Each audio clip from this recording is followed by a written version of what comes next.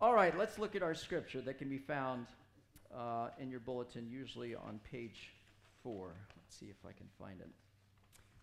And the topic of my sermon is Easter canceled, ? This is 1 Corinthians 15, 12 through 23. Now, if Christ is proclaimed as raised from the dead, how can some of you say there is no resurrection of the dead? But if there is no resurrection of the dead, then not even Christ has been raised.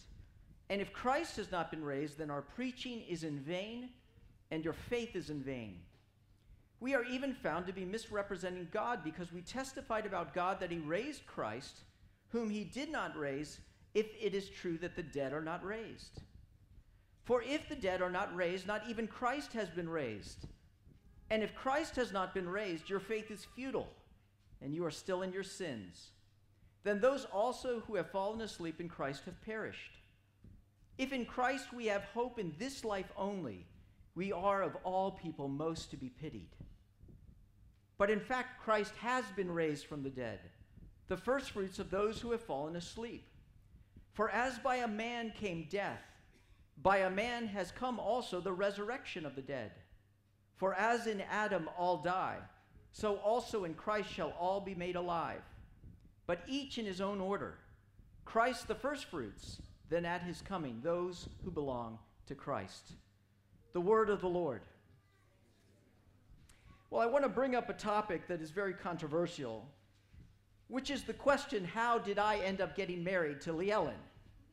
In other words, why would she marry him? In fact, I think that's the reason why I'm the pastor of this church. You know, they looked at me and they said, "What? You want to be?" And then they looked at her and they said, okay, let's give him a shot, right? So what was it that made it possible that I could get this beautiful woman to marry me? Well, it was our first date.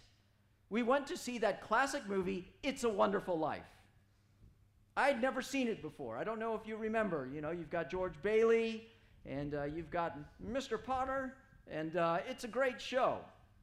George Bailey is a somewhat frustrated, warped young man who lives in Bedford Falls. He's always wanted to leave and go out and spread his wings, but he is taking care of the Bailey Savings and Loan. And he gets so frustrated with life that one day he thinks, maybe it would be better if I never existed. Well, and that classic little angel Clarence gives him his wish, that he gets to see what life is like if George Bailey never existed. Well, I'm going to give you a gift as well, of a similar nature. Because I'm going to take us through the question, what if Easter never happened? What if we went to the tomb and Jesus was still in it? What would that mean for us? You see, if you take away the stories of Jesus' birth, you lose only 2 chapters of Matthew and Luke. But if you take away the resurrection, you lose the entire New Testament, and most of the early church fathers as well. So over the next 2 or 3 hours, I simply want to go over the 6 realities that we face if there was no Easter. Because much like George Bailey, I think we'll realize at the end what a wonderful Savior that we have. Well, let's begin with reality number 1. If Jesus Christ is not raised, then preaching is pointless. Look at verse 14. And if Christ has not been raised, then our preaching is in vain. And the reason that our preaching is pointless is because Christianity is about the resurrection. In fact, it's earlier in this chapter, 1 Corinthians 15, that they believe the first creed of Christianity was ever penned. And it says something like this in verse 3, "For I delivered to you as of first importance what I also received, that Christ died for our sins in accordance with the Scriptures, that he was buried, that he was raised on the 3rd day in accordance with the Scriptures, and that he appeared to Peter and then to the 12. Then he appeared to more than 500 brothers at one time, most of whom are still alive, though some have fallen asleep." Did you know that the resurrected Jesus appeared to over 500 people at one time? That was part of Paul's testimony. See, at the end of the day, Christianity is not about ethics. It's not about a great teacher. It's not about a pattern or a formula to live better. It's about a risen and resurrected Savior. See, it says here, if Christ is not raised from the dead, how can you say that there is no resurrection from the dead? Some preach that, by the way. There are churches where you can go and they talk about worshiping a spiritual Jesus. This is one of the professors of theology who says, I do not think that the gospel stories of Easter require us to think of the resurrection in material physical terms. I see them as parables of the resurrection, parables about meaning. They are truth-filled and truthful stories, even as they may not be literally factual. I say that guy is insane, because he's certainly not preaching the Christianity from the Bible. If Jesus is not raised, my preaching is pointless. In fact, we are all wasting our time here. And I need to go out and find another job, because there's nothing special about our founder. He's just another one of the endless litany of prophets who have spoken about how to build and live a better life. Second reality, if Jesus is not raised, our preaching is pointless and our faith is failure. Notice it says, and your faith is in vain. It is the resurrection, my friends, that is the proof of Jesus' lordship. And the scriptures say it clearly. In Romans 1:3 it says, concerning his son Jesus, who was descended from David according to the flesh, and who through the Spirit of holiness was declared with power to be the Son of God by his resurrection from the dead, Jesus Christ our Lord. The resurrection is the proof that Jesus Christ is the Son of God. If Jesus is not raised, he is not the mediator between God and man. It doesn't make sense to pray to Jesus because Jesus is dead. There's nothing he can do to hear or answer our prayers. Neither should we entrust our lives to him, to walk after him, because he's not actively guiding us. We cannot trust his lordship. Now, some might say to me, maybe you've heard this before, that I have faith. I have faith. But you see, faith is only as good as its object.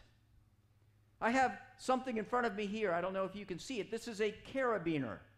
Okay, climbers use it for holding, hooking on and carrying their weight. But this is a carabiner that's more for like putting your keys on. In fact, it very specifically says, not for climbing. So I can have faith that this is going to hold my weight. I can hook a rope to it and I can head out to Yosemite and I can go ahead and put all of my weight on it. And guess what? You know what it's going to do? It's going to fail me. Because faith is only as good as its object. If Jesus Christ is raised from the dead, he is a sure one to have faith in because he is Lord over death. But if he is in the tomb, my faith is feeble, and my faith ultimately is failure. Reality number 3, if Jesus is not raised from the dead, the disciples are dishonest. Look at verse 15. We are even found to be misrepresenting God because we testified about God that he raised Christ, whom he did not raise, if it is true that the dead are not raised. Notice the disciples are being very honest here. We specifically said that we have seen Jesus and that he is raised from the dead. And if they're actually lying, what that means is that Pentecost was a setup. The miracles were made up. That the disciples are the ultimate con artists who have hoodwinked billions into following Jesus Christ. But you see, that creates a host of problems, doesn't it? Why would the disciples lie about such an important thing? Remember when Jesus was railroaded off to be killed, all the disciples ran. They all fled from Jesus Christ. And yet, 50 days later, they are standing up in the middle of Jerusalem, proclaiming that Christ is alive. The Roman barracks are still there. The crosses are still available. And yet they're preaching the resurrection of the Christ. And they would continue doing so and receive persecution, ultimately leading to their death. I don't know about you, but I usually lie to get out of trouble. I don't lie to get into trouble.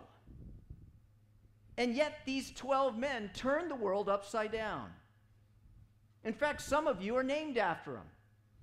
I don't know if anyone's named John here, or Peter, or Paul, or Stephen, or Mark, or Luke, or Matthew. If you're named after these people, and Jesus Christ was not raised from the dead, you're named after criminals and con artists. Next reality. If Jesus is not raised from the dead, then sin is king. Look at verse 16. For if the dead are not raised, not even Christ has been raised. And if Christ has not been raised, your faith is futile, and you are still in your sins. You know what sin is? Sin is a failure to conform to God's law. A failure to live in the way that God made us. The greatest commandment says to love the Lord your God with all of your heart, and all of your soul, and all of your strength, and to love your neighbor as yourself. Can any of us lay claim to actually having done that? See, we don't like to think about that, but the record is actually plain. And everything is being recorded.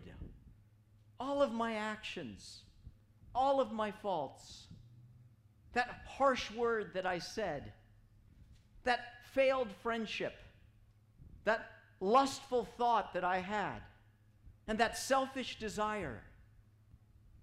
And without the resurrection, it says that I'm still in my sins. They enfold around me. I can't get rid of them. I can't run from them. I can't wash them off. You see, the scriptures say in Romans 4:25 that he was delivered over to death for our sins and was raised to life for our justification.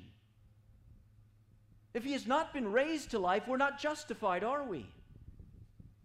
See, somebody, ultimately, if God is just, someone has to pay for our sins. Your sin will either be pardoned in Christ or punished in hell, but it will not be overlooked. But if Christ has not been raised from the dead for our justification, there is no redemption. This is a great sermon, by the way, isn't it? It's very uplifting. It's very encouraging. I feel great up here, don't you? There will be a turn, my friends. Remember, George Bailey gets a little bit frustrated, doesn't he? Two more realities. Preaching is pointless. Faith is failure. The disciples are dishonest. Sin is king, and death has dominion. Verse 18 says that those also who have fallen asleep in Christ have perished. In other words, when you die, it's over. Spent some time in a graveyard earlier. Shot a little video on it. I don't know if you saw it. Someone once told me, whenever you make an important decision, do it in a graveyard. Because it helps you to remember that time is short, right? It's amazing as I look at my kids, and I remember them at this age, and all of a sudden they're here. And I look at pictures of myself, and I look at pictures, and then I look in the mirror, and it frightens me. Frightens you too, doesn't it? Those who have fallen asleep in Christ have perished, because when you die, it's over. Verse 13, 1 Corinthians 15 says, but if there is no resurrection of the dead, then not even Christ has been raised. And is there anyone on planet Earth that has lived a better life than Jesus Christ? The one who forgave his enemies while they were crucifying him on the cross. The one who gave us a system of ethics that undergird our very legal system. It was Time magazine that surveyed all the figures in history and determined that the most influential figure in all of history, in all of the 100 billion people who have walked the face of the earth, is Jesus Christ. And if Jesus Christ isn't raised, then no one will be. And what that means is that all of my life, my relationships that I have with my family and my friends, ultimately will crumble to dust. That when I take my last breath and all fades to black, it truly is over. Death wins.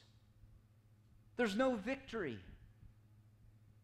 In the last 5 years, I've buried two of the closest people in my life, some of the closest people in my life, my oldest son and my father. And are you telling me that that really is the end? There's nothing left? Oh, sure, they'll live on in my memories. I don't want them to live on in my memories. I want them to live again. No, death has dominion if the tomb is still full. Which brings me to my final point, that the future is ultimately futile.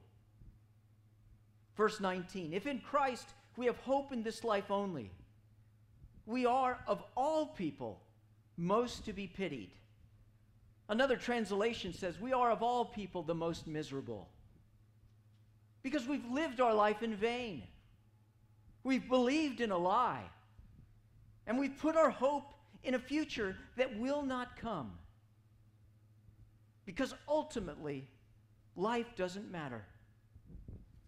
It was the famous philosopher and nihilist Albert Camus that said, if there is no God, the only question really ultimately that we have to ask is whether to commit suicide or not. Because in the end, it doesn't matter. If Christ is not raised, preaching is pointless, faith is futile, disciples are dishonest, sin is king, death has dominion, and the future is a waste. Let's stop and pray. But that's not what Resurrection Sunday is about, is it? Some of you were actually stopping and praying. That was pretty good, right? See, that's not the end. It is the end of the best of what the world can give you.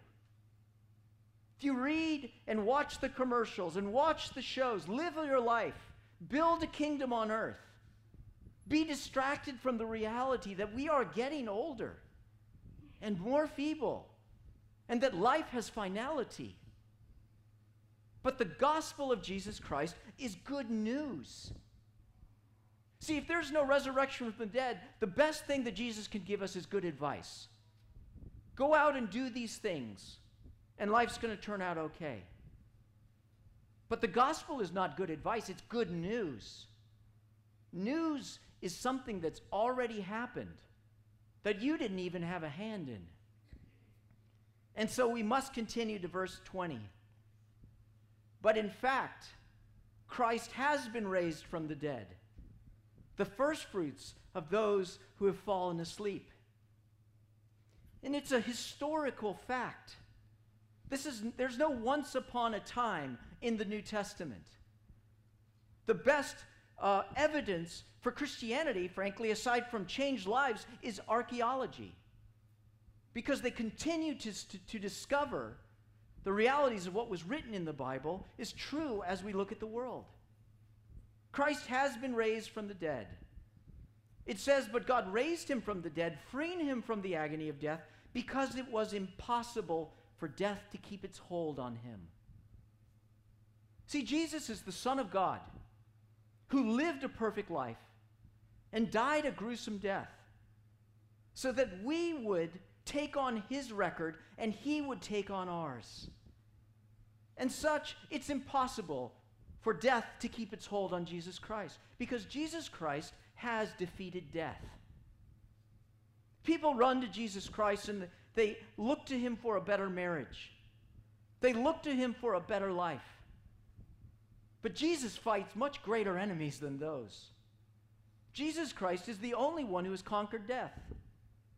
100 billion people have walked into the grave, and none of them have come out except for one. Jesus Christ. And it says that he is the first fruits of those who have fallen asleep. I don't know if any of you are agricultural people, but the first fruits is the first part of the harvest. Maybe you're planting a garden right now. It's about time, right? And you're going to start watching and waiting. And sooner or later, if you planted tomatoes, you're going to go to sleep and you're going to wake up and lo and behold, there it is. Springing forth, taking fruit. And eventually you'll pick that first ripe, red, juicy tomato. It's the first fruits of the hundreds that are to come. Jesus Christ has given us a new path, a new hope, a new way, a new direction out of the grave and into life. 1 Corinthians 15:21 says it this way, "For as by a man came death, by a man has come also the resurrection from the dead. For as in Adam all die, so also in Christ shall all be made alive." Without Jesus, our greatest hope is in Adam, which is another way of saying our greatest hope is in mankind. But our hope is in another man, Jesus Christ, the death killer, who came out of the tomb Sunday morning and lives today. And so we really do have a wonderful Savior, George Bailey. See, because of Jesus Christ, preaching is not pointless. Jesus said, "I am the resurrection and the life. He who believes in me will live even though he dies. And whoever lives and believes in me will never die." See, you haven't come to hear me endlessly pontificate about minor theological details. You have come to hear the words of life. And Jesus Christ gave a great commission to the church to go into the world, to preach the gospel, that people would hear and they would believe. So it matters what I'm saying. And it matters that you got up and put on your Sunday finest and came, maybe for such a time as this. Because my preaching is not pointless and our faith is founded. We can trade in our carabiners. I don't know what you put your faith in, whether it's your strength, whether it's your intellect, whether it's your prosperity, but ultimately all will fail. And if you put the weight of your hopes of your life on them, it will ultimately break. But Jesus Christ is the same yesterday, today, and forever. He said, and it remains, that I am the way, I am the truth, and I am the life. And no one comes to the Father except through me. If you hitch yourself to Jesus Christ, you'll have a Savior who will never leave you or forsake you, who will be with you even to the end of the earth, and who will bring you into the next heaven and the next earth when he comes again. And nobody knows when that time will be. It could be 50 years from now. It could be 5 minutes from now. Because our faith is founded, and the disciples are dependable. No wonder they had such boldness, right? These guys that ran from Jesus. Remember Peter? "Even if I have to go to death, I will never leave you." And Jesus said, "I tell you the truth. By morning, at the third time of the rooster crowing, you will have denied me 3 times. Here's Peter standing in front of the Roman garrisons saying, "Jesus Christ is alive. I have seen him." Peter that requested when they were going to crucify him to be crucified upside down because he was not worthy to die like his Savior. Where does that boldness and confidence come from? Do you have a boldness and confidence in your life?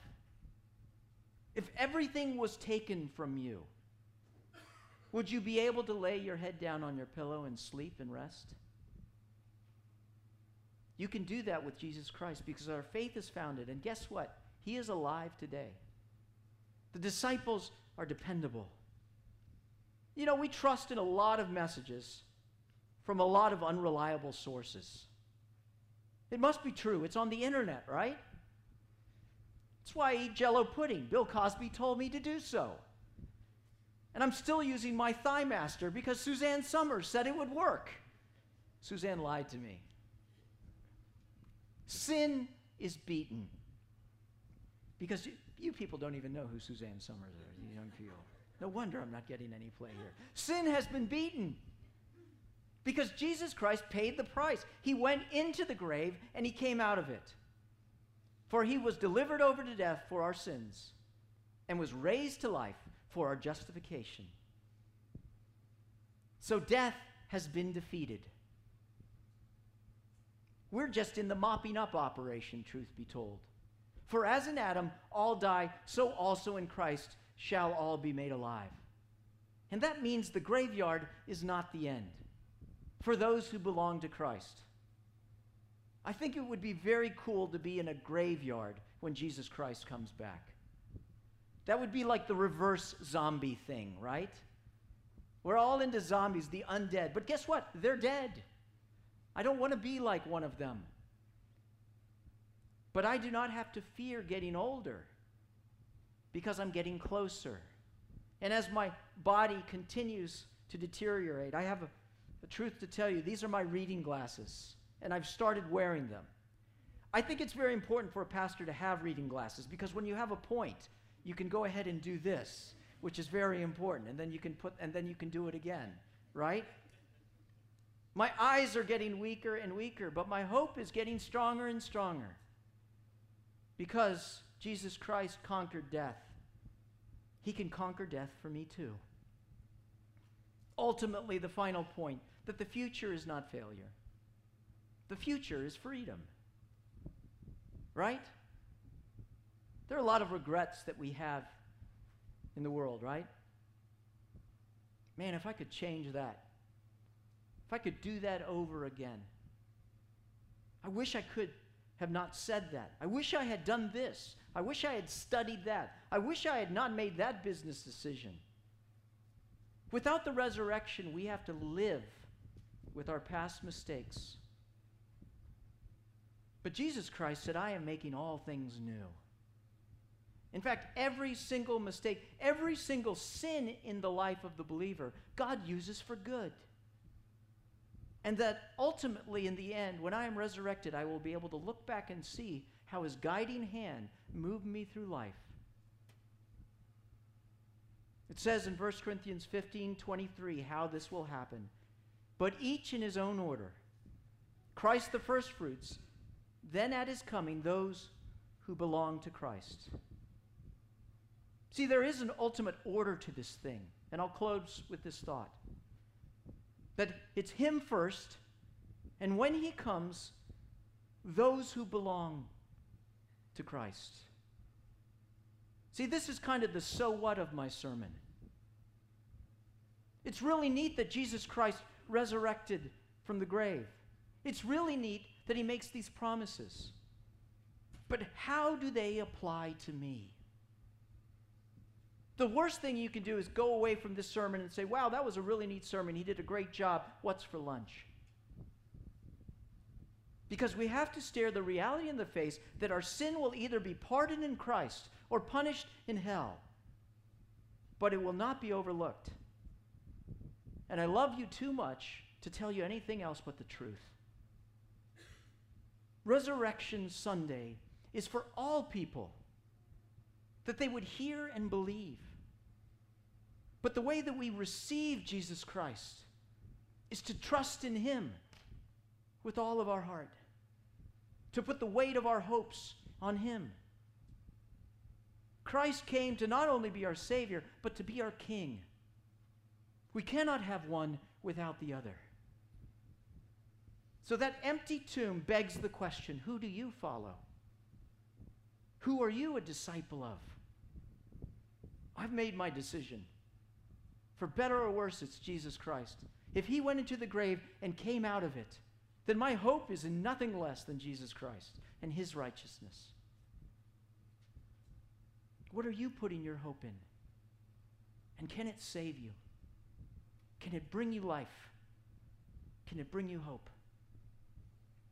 That's what Easter is all about. Christ came into the world to save sinners, of whom I am the worst. The only way we enter heaven is on our knees. Jesus Christ, help me. I don't have it all together, but I know you do. And so I will trust in you. I guess back around to Lee Ellen, because all things in my life come around back to my wife. I didn't know everything about my wife when I asked her to marry me, but I knew it was right. I knew it was true, and I knew it was good. And so in an act of faith, I said, be mine. Maybe Christ has led you here for that very purpose. You may not know everything about him, but you just know it's right. May this Easter Sunday be as filled with hope for you as it is for me. Because I'm not getting older, I'm getting closer. And you are too. Let's pray.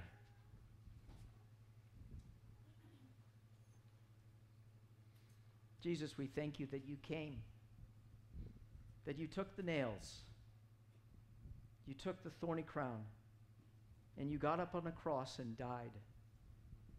For God demonstrates his love for us in this, that while we were yet sinners, Christ died for us. May we recognize the reality of the resurrection, and may we bow the knee in humble adoration to you, our King. We pray all of this in Christ's name. Amen.